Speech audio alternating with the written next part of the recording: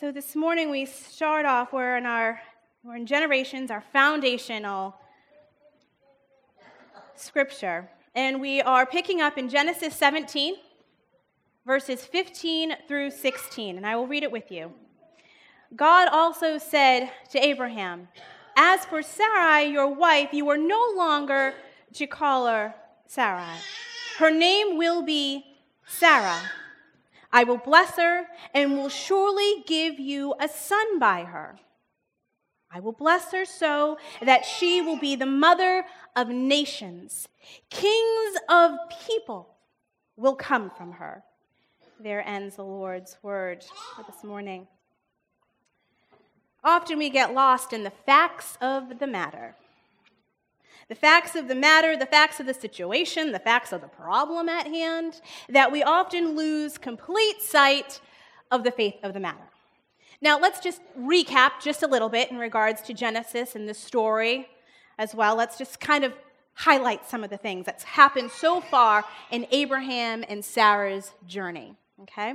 First, at the age of 75, Abraham and Sarah were told to leave home. I don't know about you, but already that makes me feel a little uncomfortable. 75, you must leave your home. They ended up in Egypt, where they lied.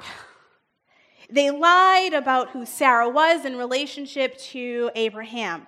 Then, let's keep going here, okay? Sarah then proceeds to have her maidservant go forth and bring a child. She hasn't received a child that God had previously promised. She decides to take matters into her own hands. Sound a little familiar right here? So she takes matters into her own hands. She has her servant Hagar go ahead and bring forth a child. And these are the foundational people of the Old Testament, okay? And we're not even done yet. Okay, let's keep going in the story. Now in the story, here we are where God once again is renewing his covenant with his people. And he's saying that Abraham, who is 100, Sarah, who is 90, is going to have a child. Once again, a little uncomfortable. 90 years old, bringing forth a child. And as he's going forth, he decides to change their names. And I was just speaking to a friend who is having a, bless you, whoever that was, just bless you. And a friend of mine who's about ready to have a child was telling me the story of a loved one who had to go in and have major head surgery. And as a relative was proceeding to go in for the surgery, she reached out and said, "Look, if things turn really bad, I'm going in for major head surgery, if things just take a turn for the worse, can you please just let me know what the baby's name is?" She wanted to know what the child's name is. Names are important to us. They matter greatly to us. And here, once again, God is renewing that names are important, but more so the name that he calls his children. Now, if you look at the spelling, the difference between Abraham and Sarah, it's a really subtle difference. It's a letter. And if you look at the letter, you realize that it's the H. And if you understand and are familiar with Hebrew script and texture, you understand that oftentimes you might have heard the Lord's name being referred to as Yahweh. Well, if you look at the spelling of Yahweh, the H, the ha sound within the Yahweh, is that same H within Abraham and Sarah. So literally what God did was he planted himself in the middle of Abraham and Sarah. It's not the what that we want to discover, it's the how. Because see, when you look at the text of the Hebrew scripture of that name, the Spirit, it fulfills two things in Yahweh. It fulfills the what and the how. And as I said, oftentimes we get lost in the how. How are things going to happen in our lives, right? How is everything going to unfold? And we lose a little bit of the sight of God's purpose within it. And we remove and we need to step back and realize that it is God who is looking to place his Spirit within us. If you look at the Torah, you actually see that there is a reference that it says, God is your mother and your father. And here he is in the old scripture, in this very context of Abraham and Sarah's life, placing himself within both the mother of nations, and the father of nations. And he does this in several ways by accomplishing his new covenant with us. He does it by character change, blessings that have been established, and our mission change. Character change. Character change is the redemption that brings change in character. Redemption that brings change in our character. For as Sarai, your wife, you are no longer to call her Sarai. Her name will be Sarah. See, God redeems us through our change. You have to accept the change, and you have to put the actions forth to it. Note that the very next scripture, if you're looking in Genesis, you will see that in verse 17, that without a question, the next time Abraham refers to his wife, he immediately calls her Sarah. True redemption happens when you take off your old coat and you put on your new one. Recently, we took our kids tubing. And if you hadn't noticed, we've had a really mild winter. And so I told my daughter to go get her ski pants on, and she comes back, and there's a gap this big. And so then I tell her, go put your boots on. Let's see if it will cover up from where the bottom of your snow pants are hitting you. And she looks at me, and she goes, Mom, there's no way we're going to make this one work. I said, okay, so it's a mad scramble to see if we can find snow pants from someone else. See, when you get the new snow pants, you don't go back to the old ones.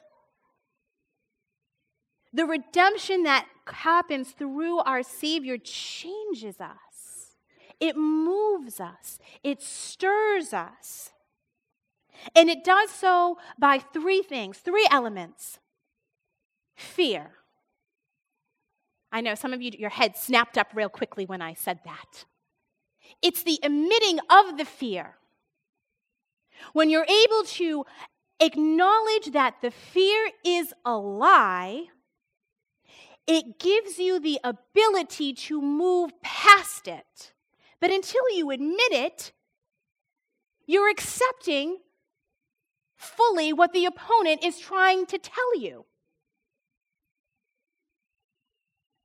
It's saying, God, I can't do this. I am admitting this. I've got to let this go through your power. Sarah had a fear of having a child. At first, she took matters into her own hands, and yet God came back to her again. Flexibility. Flexibility is trusting the redemption. Oftentimes, we decide that we just want to stay rigid. Well, guess what? Rigidness doesn't allow the cracks to come through. It doesn't allow God's light to shine through us. It doesn't allow the change to happen. The ability to stay flexible, trusting in the process. When we remain rigid, we lose that ability. And then the third aspect that brings forth redemption is faith. Believing that we don't have the answers, but we have already received the inheritance. This morning, as I was getting ready to leave, and once again, the opponent, he really likes to do things with my iPads. Once again, the opponent was doing something with and I couldn't get something up on my iPad, and my daughter turned to me and said, Mom, did you do Happy and Grateful? And I turned to her and I said, I didn't. You're right. And I sat there and I quickly said Happy and Grateful, and I went about my rest of the things that I had to do this morning, believing, having the faith. And then when my daughter turned to me again, she said, Mom, did you check your iPad? Lo and behold, Happy and Grateful. Hebrews 9, verse 15 says, "For this reason, Christ is the mediator of a new covenant, that those who are called may receive the promised eternal inheritance, now that he has died as a ransom to set them free from the sins committed under the first covenant." The redemption of Christ gives us the ability so that we can redeem ourselves through change to fulfill the purpose of what God is asking us to do. The fact of the matter is that a simple letter changed somebody's name. The faith of the matter is that God is the author. So many times we like to write our own little script, don't we? We like to see if we can interject something in there. God is the author. It means that we have the peace to remove ourselves and take our hands off the situation. Sarah allows God to enter her life to give her a new identity, not one of her own, but one that is planted and based on God.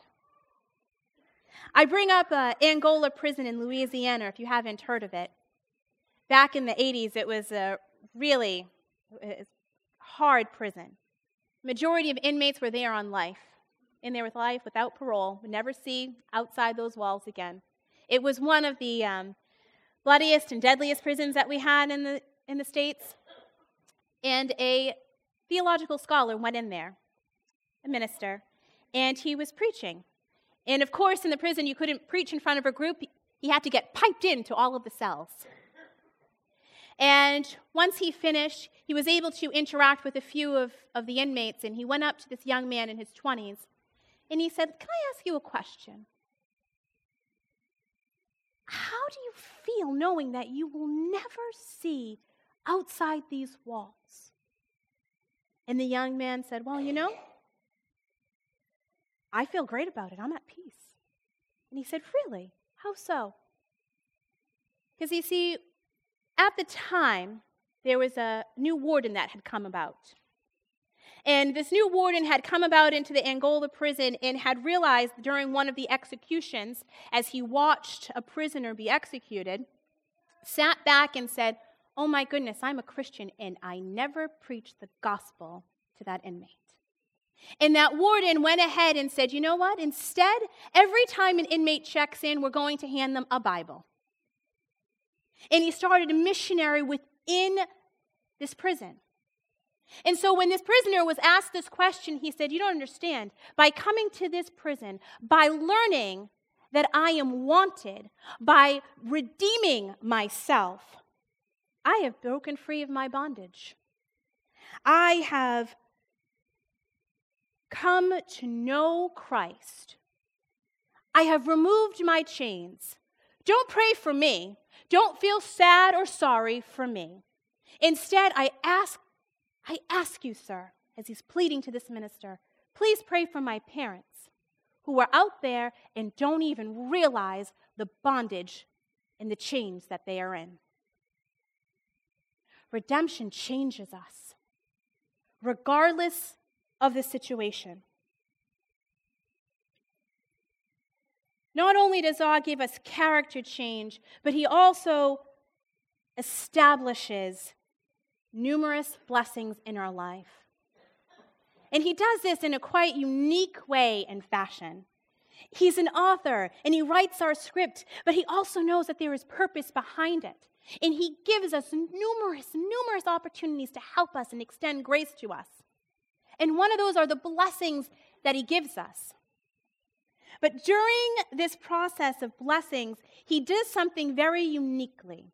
He anoints us. See, during the text, Sarah's eyes widens to see the truth. That when a blessing is established, there's a process that comes before receiving it. Before you receive the blessing, you've got to accept the anointment. In verse 16, the Lord says, "I will bless her and surely give her a son by her. I will bless her." He says it twice. He doesn't say he is a baby wrapped in swaddling blanket. He says, I will. He gives Sarah the anointment. If you go back through your Old Testament, you will see it several times repeated. He anoints David when he's a child. David doesn't become a king that day, does he? He anoints him. John the Baptist is anointed before he begins his ministry work. Sarah, once again in this process, is anointed with the ability that she will bring forth a child. You see, my daughter came across a really amazing quote, and she quotes it very often. And it goes like this: we're all a little broken, but last time I checked, broken crayons still colored. Thank goodness God, every time fall rolls around, doesn't go out to Target and get a new box of crayons. He likes the broken ones. Imagine what his coloring box looks like. Remember Sarah and Abraham. I mean, they've lied. They've gone against God's will. They literally laugh at God. He uses the broken pieces. In all of that they did, they never lost the anointment. See, as children of God, we receive the anointment, but it's what you do to claim and receive the blessing. She lies, Sarah loses face, she treats other people badly, and she laughs. But it's what she does. She accepted her anointment.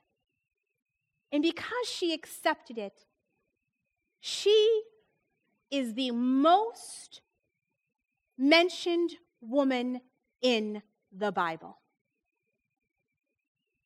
I'll say that again. She becomes the most mentioned woman in the Bible. Blessings are established because the anointment comes before. But you've got to make sure that you are in position. Position is where you are placed, where you let God place you. I always go back to Abraham in Genesis.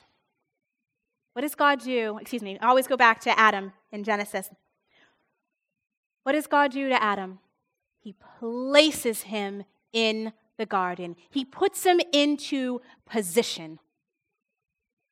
Are you allowing yourself to remain open to the position that you are in? This warden in the Angola prison, he thought he was just a warden, just looking over inmates. When he accepted and received his anointment, he realized, I have been placed here, I have been anointed, and I am called to minister. That prison has one of the largest ministry groups. The position that God has placed you in, the people that are around you, the places that you visit. Once again, my daughter, 10, Mom, were you happy and grateful? What you share with others. Abraham and Sarah, they are called out of their homeland at 75 years of age to go forth, and they are given a new position, a new place. Obedience is the second one. The obedience, how did you respond to the instructions? Sarah gives us a great example of what not to do. What not to do. Don't take matters into your own hands. Don't think that you can solve it all.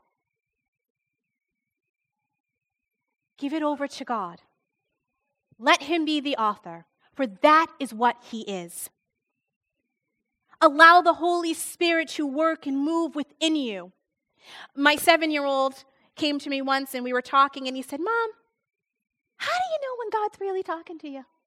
Like really, think about it. How do I know? There's a lot of things that go on in my head. And I said, well, so the next time a situation comes up, we'll investigate. So sure enough, he has an older sister. So I'm telling you maybe 5 minutes later, situation comes up. Older sister antagonizes a younger brother. You can see the look in his eyes, right? He's plotting and planning.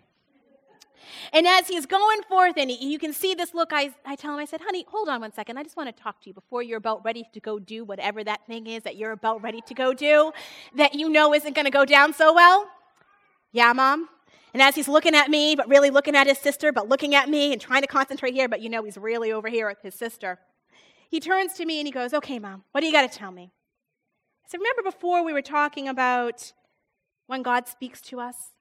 When the Holy Spirit is trying to tell us to do something? Yeah? You hear that voice in your head right now that's telling you to leave your sister alone? And that you should probably go into your room for a few minutes and calm down and go play with your Pokemon cards? Yeah, Mom? That's that right there. Right there. And so he takes a big, exasperated breath. And as he walks out of the room, into his room, he turns to me and says, I hope you tell my sister the same thing.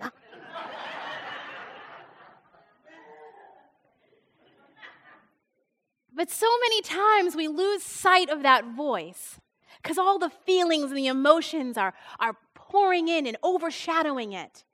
I remind my children, when you hear that voice, when it is telling you to do something of love, of grace, of kindness, of forgiveness, of mercy, doing something that will be of help and service to somebody else, there you will find the Holy Spirit trying to guide and direct your footsteps, to guide and direct your actions.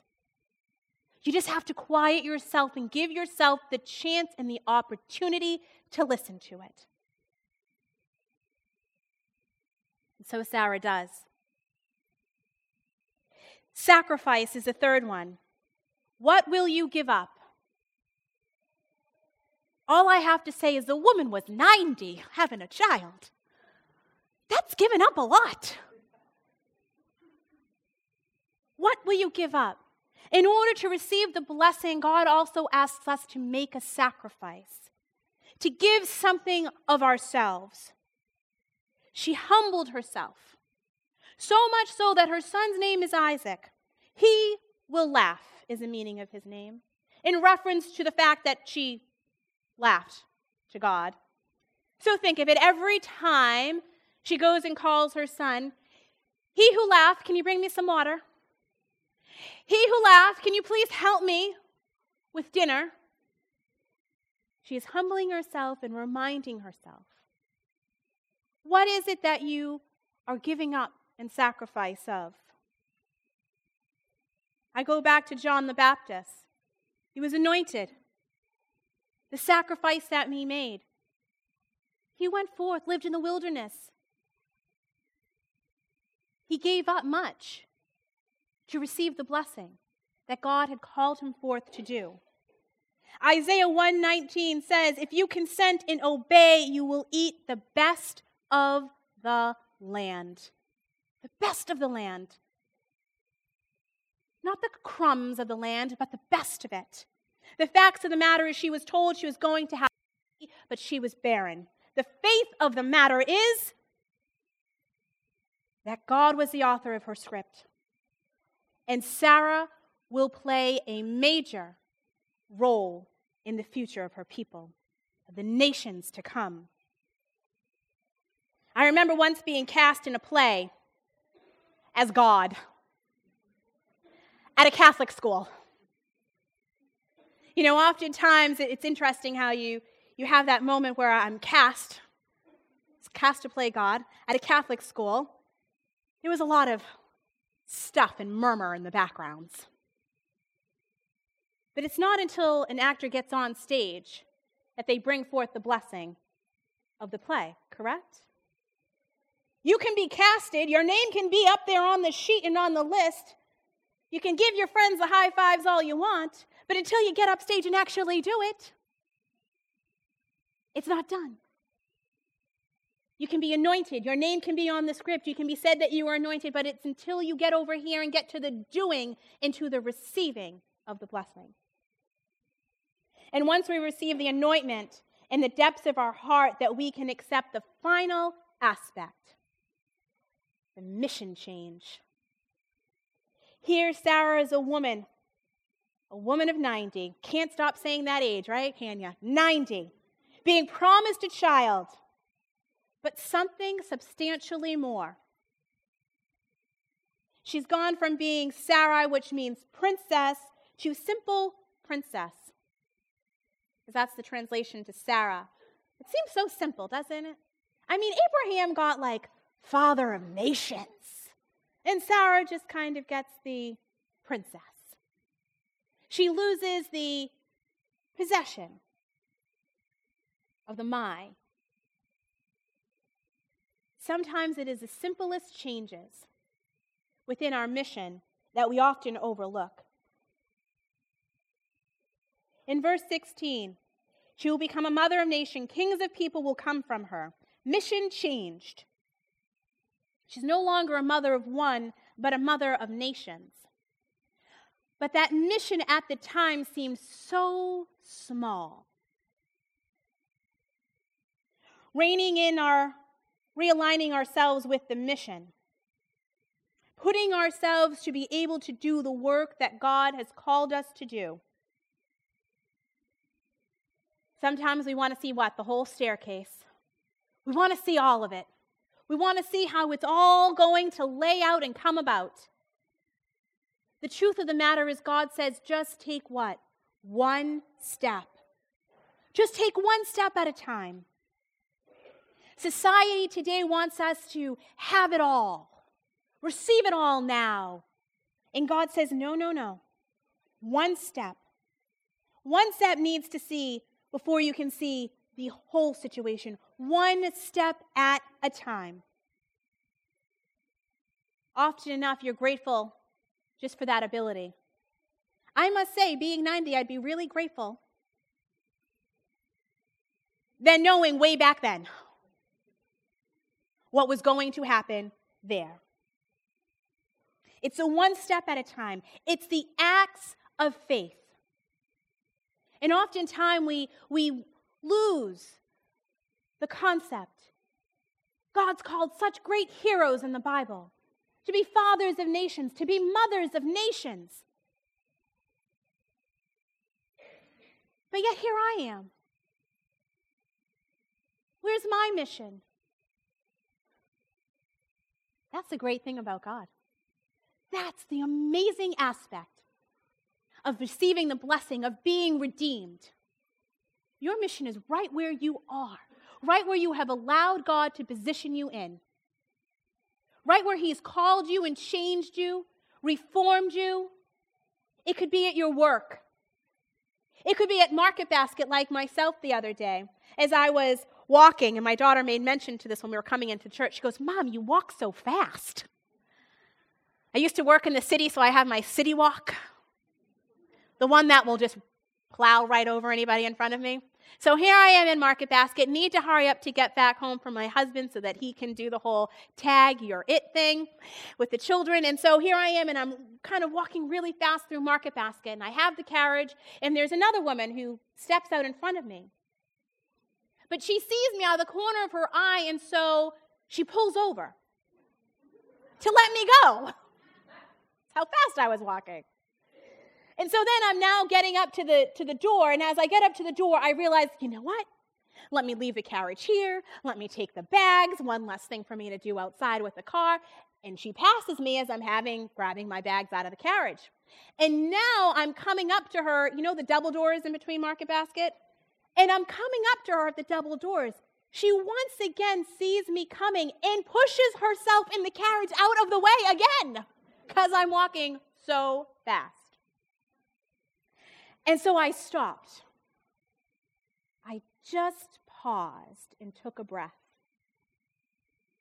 And in that moment, I turned to her and I apologized. And I said, "Ma'am, I'm so sorry. I'm walking really fast." And she so sadly turned to me and said, "It's okay. I walk really slowly. It happens to me all the time. I try to come to Market Basket when there's not a crowd." And so she's telling me this, and I'm looking at her, and I said, I'll tell you what. I want you to go first.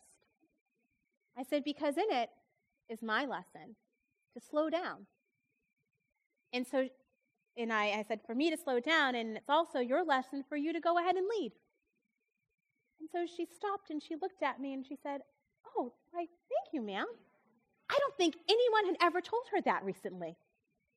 And here I am, and I let her proceed to go. And she had such a smile on her face, such joy. And as we're walking out and we're on our way to the cars and we had a little bit more dialogue, I turned to her and I said, I hope you don't mind. I'm going to use this on Sunday. To which ensued a whole other conversation about church and where I attended and the service that I was planning.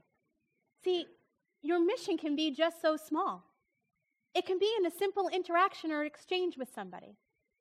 It can be a prison warden who decides to pass out Bibles to his inmates. Someone reminded me this week, and I thanked God in my head, and I said to the person, I said, oh, that gave me goosebumps. And in my back of my head, I said, because it needs to go in here. John 14:12. Very truly, whoever believes in me will do the works I have been doing, and they will do even greater things than these, because I am going to the Father. That's what Christ said. Greater things than him? We can do the same? Yes, we can. Through our redemption, through receiving the blessing, that anointment and the action so that we can receive our blessing, through the ability to say, yes, God, I accept the mission change that you have placed on me. Oftentimes we go through and we have our name change. For some of you, you will remember the badges that we've received. Hello, my name is. We fill them out. We write our names. Whole name, first name, big letters, little letters, left side, right side. You know the dilemma every time you fill those things out that goes through your mind as you're filling it out? Hello, my name is. With that, I leave you with this thought from Revelations 2, verse 17. And I will give to each one a white stone, and on the stone will be engraved a new name that no one understands except the one who receives it. Today, as you exit the sanctuary, you will be handed a blank "Hello, my name is" badge. I encourage you to take it, to pray over it, to ask God what is the name that he is placing on you. What is that name? For you see, we are all his blessed children. We are his blessed children. But there is action that needs to be taken upon our part. Go home. Take that label, so simple, and know that through his redemption, the day that we enter into his glory, he too will hand us a stone with the name that God knows. But already, it's within here, within your soul, within your heart. He speaks it to you. The question is whether or not you accept it and receive it as Sarah and Abraham have. Here ends God's testimony that he has asked and placed in my heart to share with you today.